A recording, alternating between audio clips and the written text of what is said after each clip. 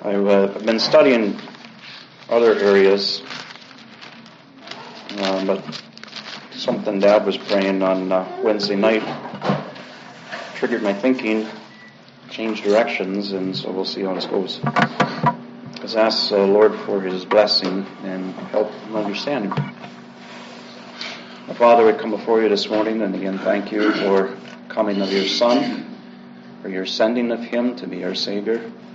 We thank you for the extent for which His work there on the cross reached, to reach even to us, to bring all sinners who would turn to Him to yourself. And I ask for your help now as we look into your Word, that we might learn to and be encouraged to appreciate the Lord and depend on Him more. In Jesus' name, amen. Luke chapter 3 is the tail end, the last part of the letters to the 7 churches of Asia, letters that John wrote, that he was, as far as we know, he was instructed word for word by the Lord as far as what to write. So these are actually letters from the Lord to the 7 churches that came through the pen of John. Now, there are some who have looked at these 7 churches and compared them to the different periods of time during the church age, and have noted that there seem to be parallels in the history of the church with each of these churches and the message to each of the churches. So you've got the first church in chapter 2 is the church of Ephesus, and the writing to them of how they had left their first love. And that follows through different churches, and you can see where there's different persecution and hardship. And then finally at the end you come to the church of Laodicea. And there's many who have noted that there are parallels between Laodicea and the church at large today. So I want to think about this for a little bit, at least start here with the church of Laodicea in the last part of Revelation 3. That starts in verse 14. To the angel of the church of the Laodiceans write, these things says the Amen, the faithful and true witness, the beginning of the creation of God. I know your works, that you are neither cold nor hot. I could wish you were cold or hot, so then because you are lukewarm and neither cold nor hot, I will vomit you out of my mouth. Because you say, I am rich and have become wealthy and have need of nothing, and do not know that you are wretched and miserable and poor and blind and naked. Excuse me. I counsel you to buy from me gold refined in the fire, that you may be rich, and white garments that you may be clothed, that the shame of your nakedness may not be revealed, and anoint your eyes with eye salve that you may see. Now as many as I love, I rebuke and chasten. Therefore be zealous and repent. Behold, I stand at the door and knock. If anyone hears my voice and opens the door, I will come in to him and dine with him, and he with me. To him who overcomes, I will grant to sit with me on my throne, as I also overcame and sit down with my Father on his throne. He who has an ear, let him hear what the Spirit says to the churches. I don't know how familiar you are with this letter. I've heard about this one being taught since I was a youth, so I feel pretty familiar with it, but I'm not sure how much everybody else is. So as a way of refresher, each letter that the Lord writes to churches, he has a little bit of an introduction, a description of himself, and to this one, he describes himself as the Amen, the faithful and true witness, the beginning of the creation of God, like the one who encompasses everything, the very end, the very beginning, and everything in between. He is the one. And it's almost as if perhaps this church has forgotten that. But he goes on to describe their works. And most of the churches, I think 6 out of the 7, he talks about their works. And so this one is typical. He says, I know your works. You are neither cold nor hot. And normally when we think of a Christian life, we think of somebody that is cold as maybe somebody that's kind of backslidden a little bit. They're not walking very close to the Lord. And somebody who's hot is somebody that's on fire and zealous for the Lord. But some have pointed out that in Laodicea, they had a couple of springs outside of town. One was a hot spring and one was a cold spring. and they pipe the water into the town. And so you can imagine, and the aqueducts that they used, actually I saw a picture of it this morning, it was like almost like they had poured concrete. I don't know if they could back in those days, but it was like a stone type of a thing with a pipe inside, so they would run inside the stone thing. Well, I don't know what kind of insulation they had on there, but you can imagine where the water might start out piping hot at the spring. By the time it got to town, depending on its distance or the weather outside, it might be kind of more tepid, not so hot. Or the cold water from the spring, on a hot day, it might arrive to town, not be. You might walk up to that aqueduct when it comes into town, and you dip your cup in, expecting a glass of nice cold water, and you get this, warm stuff that's like, this does no good. And so they said that's kind of possibly the context that he's writing to them in, something that they can identify, something cold or hot. And certainly the response is something they can identify with, because when you take that tepid water, you want to just spit it out. And that's the metaphor that he draws there, that I will vomit you out of my mouth. And I've heard over the years a lot of different puzzling over what the hot might mean, what kind of a hot Christian is, or what kind of colder Christian is, and that type of thing. And I don't really think that's the point, because he doesn't explain to us what the hot Christian is or what the cold Christian is.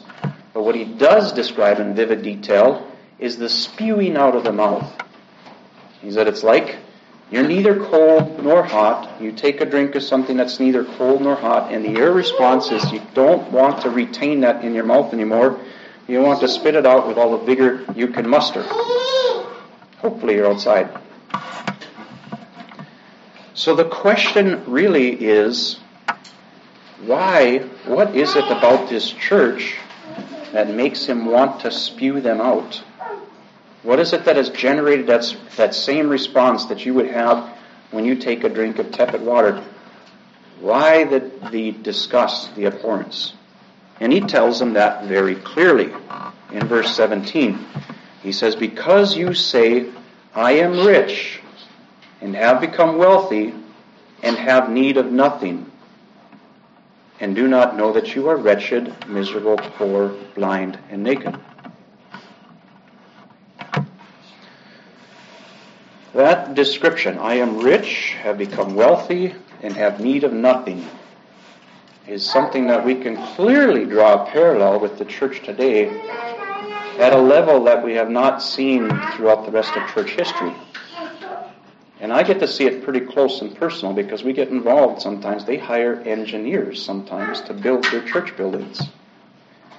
You would not believe how much the sound system costs, or the lights. It's not a light switch anymore and $100 worth of lights in the sanctuary. Oh man.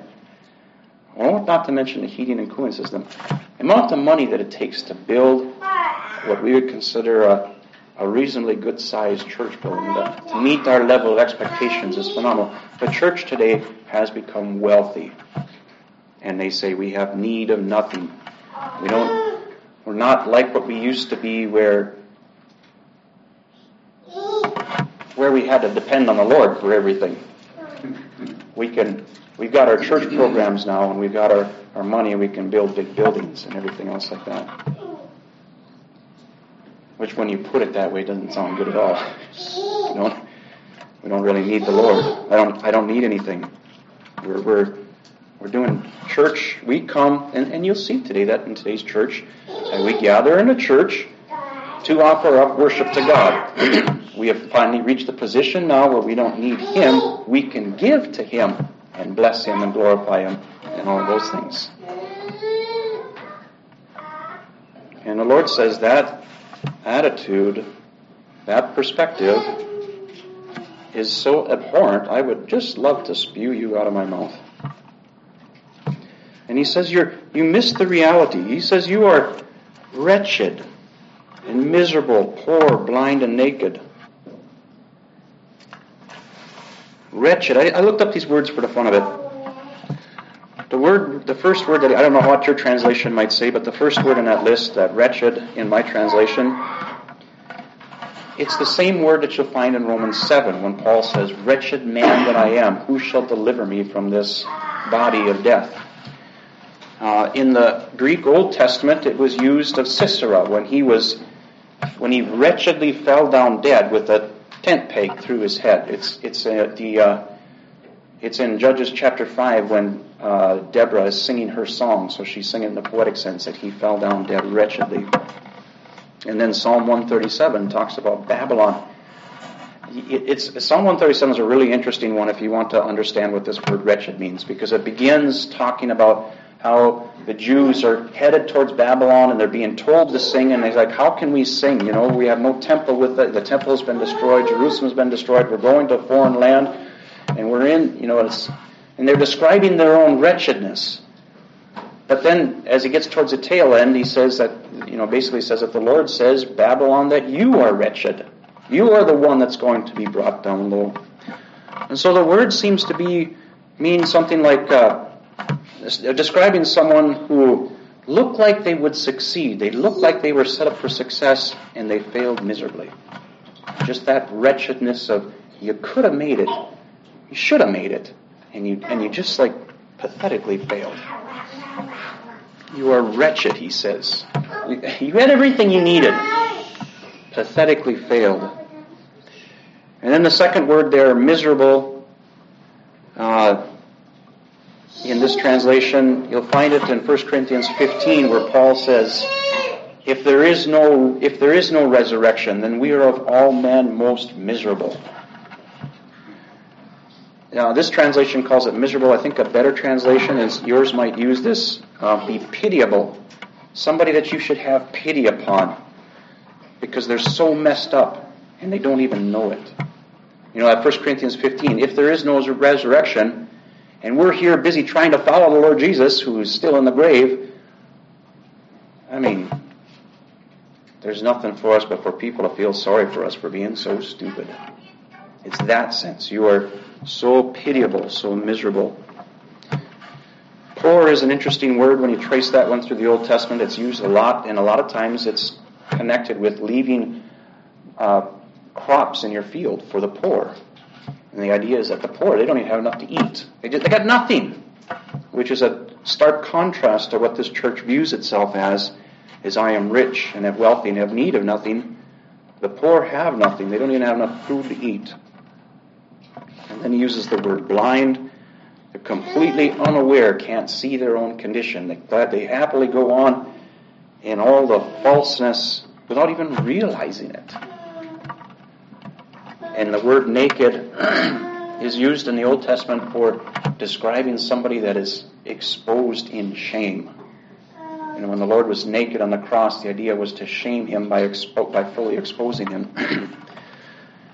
That sense that they are like the emperor who had no clothes, and they're happily going along, and everybody's looking at him just like, that's disgusting and embarrassing that he would even walk down the road in that condition. That's the Lord's view of this church, but they view themselves as having everything necessary to be a good church. And so in verse 18, then he tells them, look, you guys think you have everything. You need to come to me. You need to come and buy from me the gold that will really, the true wealth. You need to come to me that you can have clothing, so that your nakedness is not out exposed. Your shame isn't exposed to everybody. You still do need me. They didn't know it. You need to anoint your eyes with eye salve so that you can see your true condition and see the true state of things. And then he says in verse 19, as many as I love, I rebuke and chasten. It's interesting he puts it that way, because he just told them that I would like to spew you out of my mouth. Your condition is so abhorrent to me. But he has the capacity to see a person where they're at and what they're doing and still love them, even though what they're doing is abhorrent to him. And you see that described here. I love you, and that's why I rebuke you. I'm trying to bring you close. Right now you are distant, and you don't even know it. You're so messed up that everybody else sees your shame, and you think you're really something. I think it's funny that sometimes you'll hear Christians talking about winning the cultural war. how you could think that you're winning the cultural war at this time is beyond me. Because clearly the culture is going down the tubes.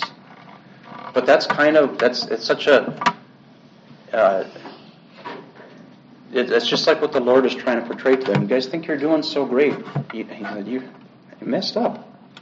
I want you to turn to me. So in verse 20, behold, I stand at the door and knock. And this is kind of what triggered my thinking, because I remember Dad was praying, Lord, please come in and be among us. And I don't know what you meant by that, but the point of this verse, what is the Lord doing at the door?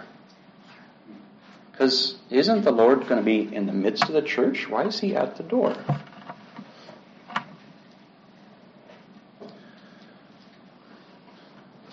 And he tells them, if anyone hears my voice and opens the door, I will come in to him and dine with him on an individual basis. It's not like he's saying, if the church will hear or recognize that I'm right out there and they open up, then I will come into the midst of them and I will be with them again. He's actually saying, I don't know if there's any hope for this church. If there's any individual in that church who can hear me knocking, and you would like to open up the door, I will meet with you.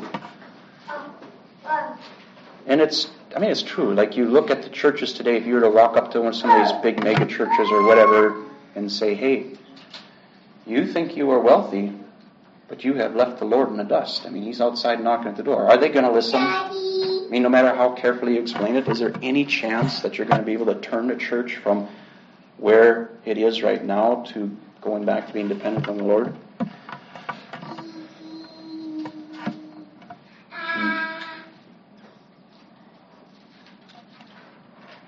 So he calls to the individuals and say, if there's anybody in there, and you begin to understand that and sense and notice that I'm not there in the midst, that I'm outside, I'm at the door. You know, it's the beautiful thing about the Lord is that he is at the door knocking. He hasn't left. He hasn't abandoned them. He's at the door knocking, trying to get some to come out and to dine with them and be with them.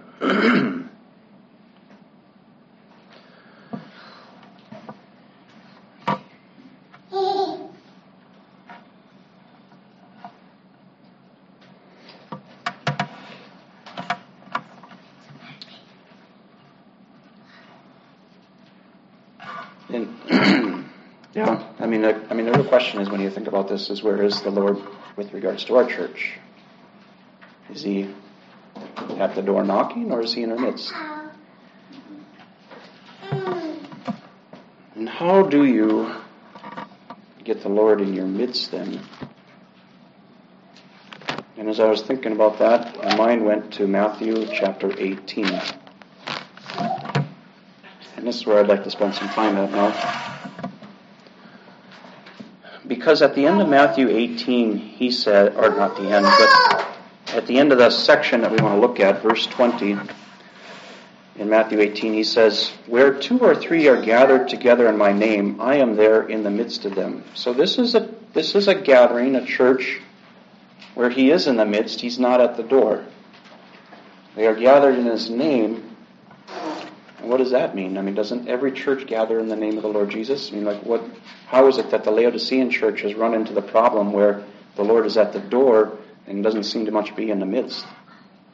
So, what does that mean? So, as I started thinking about that, I began to realize that the train of thought starts in the first verse of the chapter. So that's where we go. At that time the disciples came to Jesus saying, who then is the greatest in the kingdom of heaven?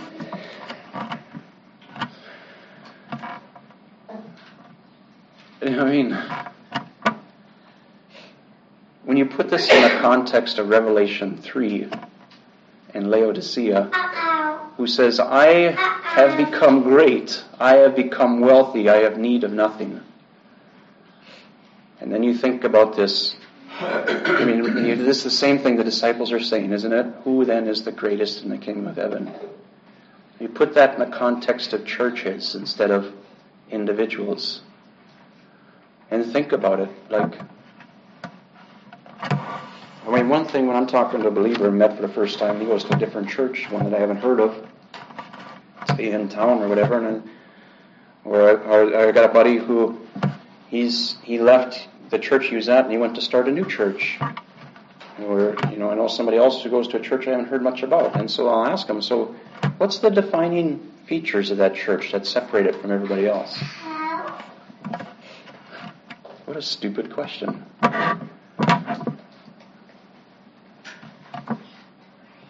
I mean, I'm trying to understand, where they're coming from and so forth, but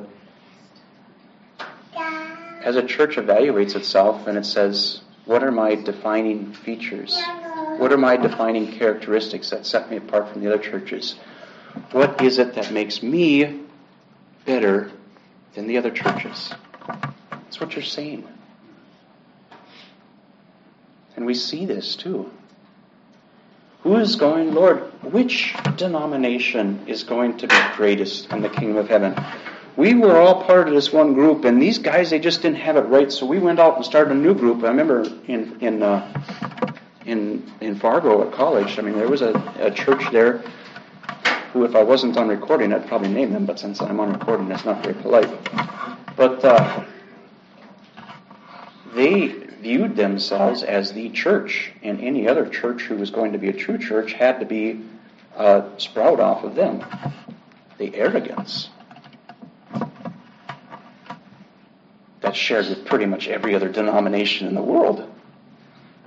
What is it that sets us apart, that makes us better? What is it that's going to make this church greater than the other churches in the neighborhood?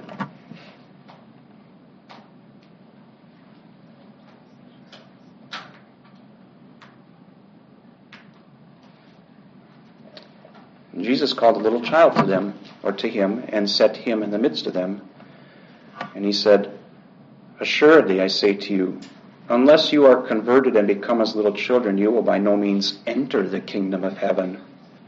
Therefore, whoever humbles himself as this little child is the greatest in the kingdom of heaven. Whoever receives one little child like this in my name receives me." So verse 3, notice, I'd never noticed this before, the order. Unless you are converted and become as little children. I assumed the order was unless you become like a little child and are converted.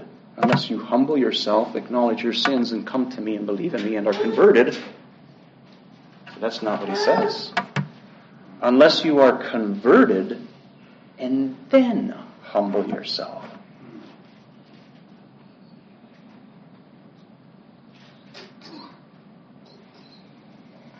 Which is exactly what the disciples needed to hear, because they were converted, but they needed to humble themselves. And he puts the little child there to help them to understand what level he wants them to humble themselves. I only got a few little children, so look over there. What are little children like? Imagine if you had a club of adults, Elks Lodge or something like that, some kind of club, maybe a bunch of homeschoolers or whatever. Little child comes up and wants to be part of your exclusive club. Why should we let you in? What credentials do you have? What do you have that would make you worthy to be part of our group? You put it in the scope of the disciples. What would you have to make you worthy to be part of our group? Nothing. They don't have anything. But if the little child says, well, the Lord sent me, that's all I got. Whoever receives one little child like this in my name, if they say, well, the Lord, with him. And that's all the credentials they have. He says you should receive them. But reality is, what greater credentials are there than to have the name of the Lord Jesus?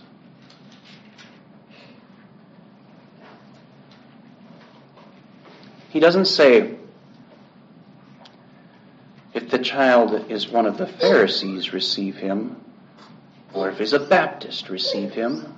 Or if he follows New Testament principles, receive him. Or if he's a homeschooler, receive him.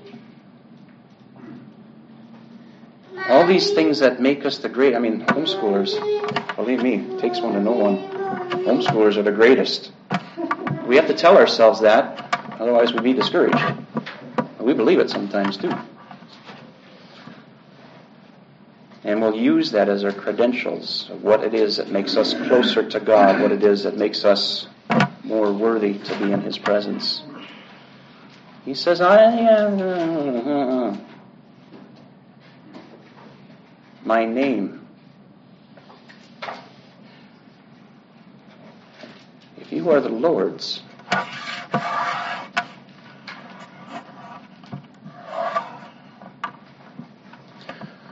Verse 6, but whoever causes one of these little ones who believe in me to sin, it would be better for him if a millstone were hung around his neck and he were drowned in the depth of the sea.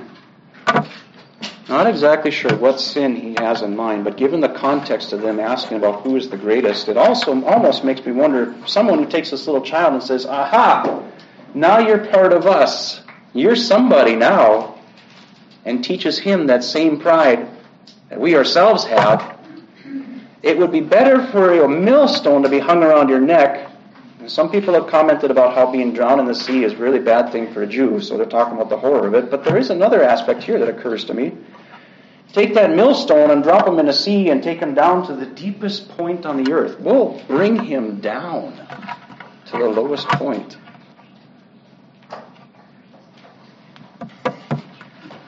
You think you're the greatest. And if you're teaching little children that they'll be great if they're part of your group, you should go down a notch or two. Woe to the world because of offenses, for offenses must come, but woe to that man by whom the offenses come. If your hand or foot causes you to sin, cut it off and cast it from you.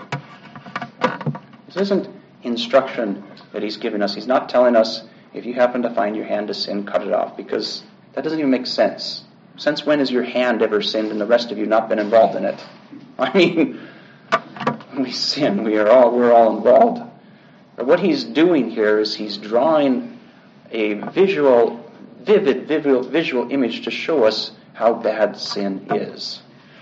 If suppose it could happen where your hand would do something all by itself, and it was that grasping for some kind of power or something to bring yourself up, you would be better off to chop that hand off and go without a hand than to go where that hand is going to take you. Now imagine what it would be like to chop off your own hand or your own foot. If my hand is my claim to power because it is strong, or my foot is my claim to fame because it's swift, it makes me the greatest, then I would be better off limping around on only one foot or disabled with only one hand. That's how bad it is. As horrible as it would be to be missing a foot, it's much worse to be drugged by that foot. Or your eye, if your eye sees some position that it would like to go for it. Because in the Middle East, when they talk about the eye, they'll talk about an evil eye. What they're doing is they're describing jealousy, or covetousness, those kind of where somebody has something that you don't have and you wish they had, like they're pretty and you're not, or and you see that and so their idea is that every time you look at them, you just kind of give them that kind of man, I wish I had what you had. And it's not a friendly open eye. That's more like oh man. That's their evil eye that they're talking about, an eye that looks for something, wants to grab onto it. Pull it out.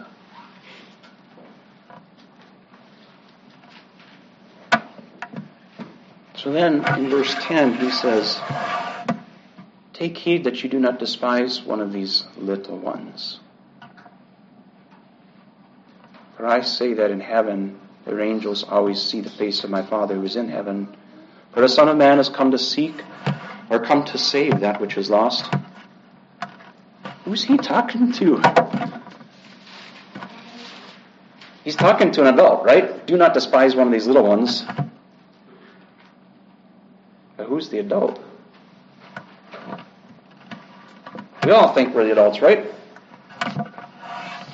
You can see that the disciples probably thought they were the adults, the ones with credentials. And if some little one, and it's the image that comes to my mind as he says this, here I am, and here comes this little one. Like, I'm the big guy, and he's the little one.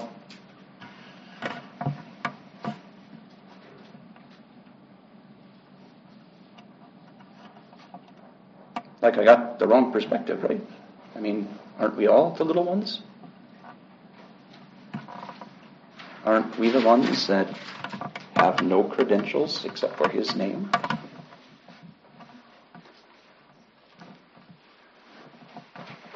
But we tend to grab a credential or two, and he says, if somebody comes up to you and they have no credentials, don't look down on them. What's your problem? How come you haven't matured as a Christian? Why are you so small there yet? You need to clean up a little bit before you can. And all they've got is, the next parable describes what he means by little ones without credentials. What do you think? If a man has 100 sheep and one of them goes astray, does he not leave the 99 and go to the mountains to seek the one that is straying? And if he should find it, assuredly I say to you, he rejoices more over that sheep than over the 99 which did not go astray. Even so, it is the will of your Father who is in heaven or it is not the will of your Father who is in heaven that one of these little ones should perish. The little one is like a sheep that's gone astray. We know what that is. It's one of those disciples or one of those followers of the Lord who has not walked where the shepherd went, and it went off on its own. It wasn't feeding with the rest of the flock. It was finding food out on its own, and it got itself lost and in trouble. We know what that means. That's somebody who's gone out and backslidden or something. They've lived their life not the way the Lord wanted them to do it, not with what the rest of the people were doing it. They lived themselves. And if one of those little ones who's made a bumbling mess of their lives, they come back and they say, all I got is the name of the Lord. That's the only... Don't despise them.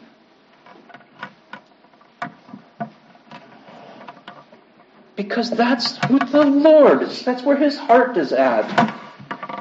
Is with those little ones that have nothing. They've made a mess of their lives. They're like a prodigal son. They're like Peter, who's gone and denied the Lord. He comes back to the disciples, tail between his legs. Only he doesn't come back with his tail between his legs. You know why? Because the Lord met with him and restored him. So when Peter came back to the disciples, he was just like, guys, the Lord has loved me. In spite of all that I've done, the way I denied him, he has loved me, he has grabbed hold of me, he has brought me close. And that's all the credentials that Peter had. And the Lord is saying, you better take him back. You better not say to him, oh man, you need to prove yourself a little bit before you can come back in. But the flock is going to leave a big gap wherever you're at for a while until, we kind of forget about those issues. The way the Lord tells a parable here is different than in Luke. In Luke, he called all his friends and neighbors, right? And said, come rejoice with me. Here, nothing is said about the friends and neighbors. If he should find it in verse 13, assuredly I say to you, he rejoices more over that sheep than over the 99 that did not go astray.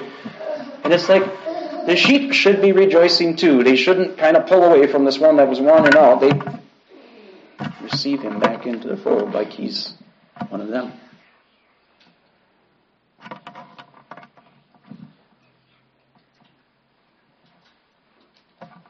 Take heed that you do not despise one of these little ones. So, what do you do then? Verse 15, or if your brother sins against you, go and tell him his fault between you and him alone. If the flock is all at the same level, and you don't have different levels of sheep, and somebody sins against you, who do you appeal to? If we're all little ones, who's going to take care of the mess if somebody sins against you? And so he tells him, go and tell him his fault between you and him alone, and if he hears you, you have gained your brother. But if he will not hear, Take with you one or two more, that by the mouth of two or three witnesses every word may be established. And if he refuses to hear him, tell the church. And if he refuses to hear the church, let him be to you as a heathen or a tax collector. If you have somebody who is causing the problems and he won't listen to the whole flock, then you put him out of the flock. But if he sins against you and he repents, you don't despise that little one who sinned against you. When he comes in the name of the Lord Jesus, you bring him back in. But if, as the flock, he says, assuredly I say to you, whatever you bind on earth will be bound in heaven, whatever you loose on earth will be loosed in heaven. You are a bunch of little ones, but you have a great Lord. And whatever you, as a bunch of little ones, as a flock of sheep, agree to, I will back you. Again I say to you that if two of you agree on earth concerning anything that they ask, it will be done for them by my Father in heaven. For where two or three are gathered together in my name, I am there in the midst of them.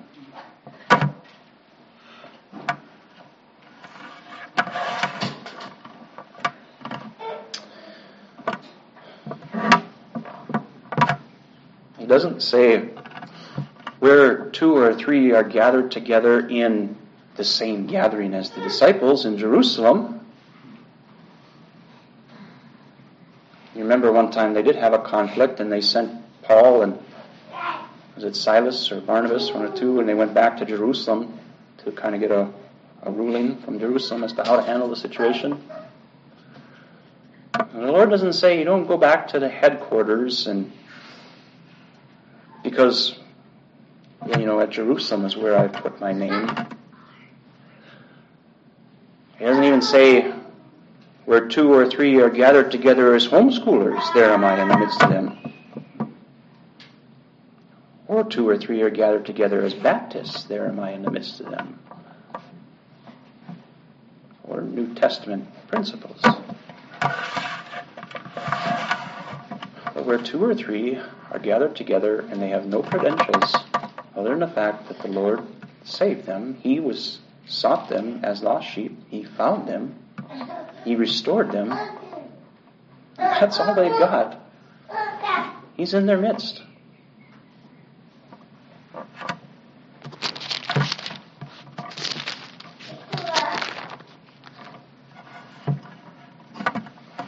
So the Laodicean church, he said, you say I am rich and have become wealthy and have need of nothing. And we thought about, earthly wealth, as in money. But there's other kinds of riches too. Other kinds of things that we grab on, that we build ourselves up as if we esteem ourselves.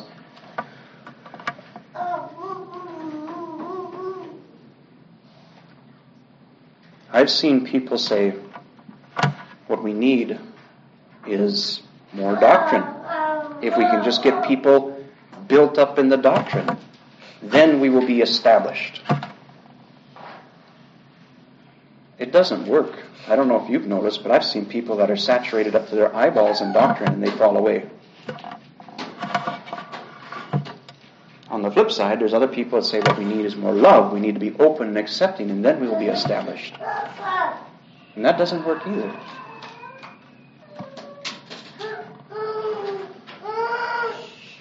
What we need is to recognize that we are wretched and poor and blind and miserable. Not to live in the shame of it, but to acknowledge the reality of it. I mean, who do we think we are? I was describing this morning, like if you were to open up the door of my heart, and it's true, it's like looking at a lift station, which is like basically a pump that takes sewage from the low point and lifts it up down. I've been inside them buildings. It reeks. Talked about making the eyes water and things like that. You got to ventilate that thing to no end just to be able to walk inside that. I mean, it stinks. That's what my heart looks like. Do I live in shame because my heart is so wicked and evil? Do you think Peter lived in shame because he had betrayed the Lord or denied the Lord? Well, once the Lord restores you, once He says, yeah, I know that's what you are. That's why I came seeking you. I mean, you're one of the lost. I want to bring you to myself. We live in the reality that we're in a flesh that is cooking up evil and just spewing it non-stop. That's real. But we live in the goodness and the grace that the Lord Jesus died for me.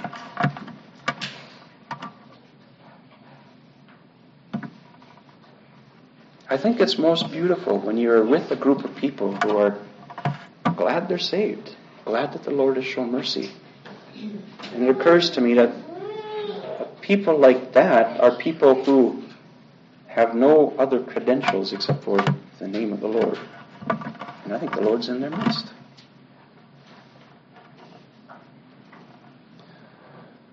You don't often find a group of people like that. You can find individuals. You can find people that you talk to them who have heard the Lord knocking and realize that it seems like where the church was once vibrant years ago, it seems to have lost some of that. You know, innocent churches all across everywhere. People are dissatisfied with churches all over the place. But they have found the fellowship of the Lord, to know their sins forgiven, to know that He has loved them. You find people like that, and the fellowship is sweet. It really is. Behold, I stand at the door and knock, He says. He's still knocking. If anyone hears my voice and opens the door, I will come into him and dine with him, and he with me. To be near the Lord. Right? Appreciated that. What psalm was it that you read there, Derek? Was that 137? No, it was 173. It was 73.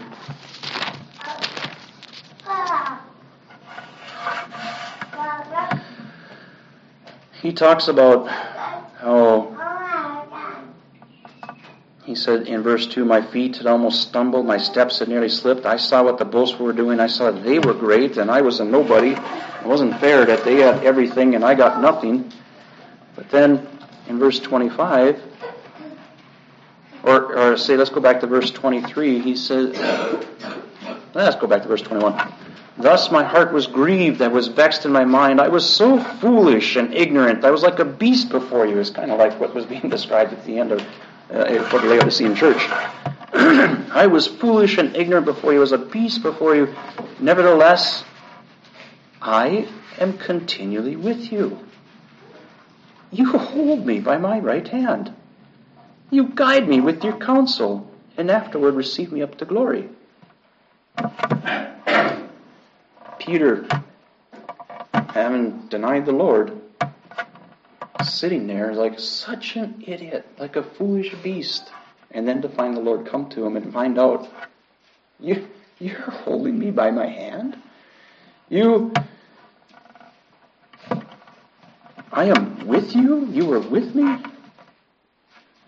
So the psalmist says, whom have I in heaven but you? What credentials, what do I have other than you? There is none upon earth that I desire besides you. Of course, he doesn't desire anybody else. If he finds a God that loves him like he is, you want to be with him? And he does. My flesh and heart fail, but God is the strength of my heart and my portion forever. For indeed, those who are far from you shall perish. You have destroyed those who desert you for harlotry, but it is good for me to draw near to God. I have put my trust in the Lord God, and may declare all my works. I have seen that I have failed, and I was envying the wicked. But I got no credentials, nothing to offer to God. What kind of worship can I, who have envied the wicked, offer to God? Nothing. I have put my trust in the Lord God. He will draw near me, who is so wicked. It's good for me to draw near to God. And Father, we come before you this morning and again thank you for the Lord Jesus Christ, that we have the advantage of being able to look back on history and see the facts of what happened, that the Lord went to the cross and he bore our sins there on the tree. We can know it happened, and we can rest in you, our God. And we can rejoice in the grace of our Lord Jesus, whose heart is toward the lost. He came to save the lost. We thank you for him this morning. Amen.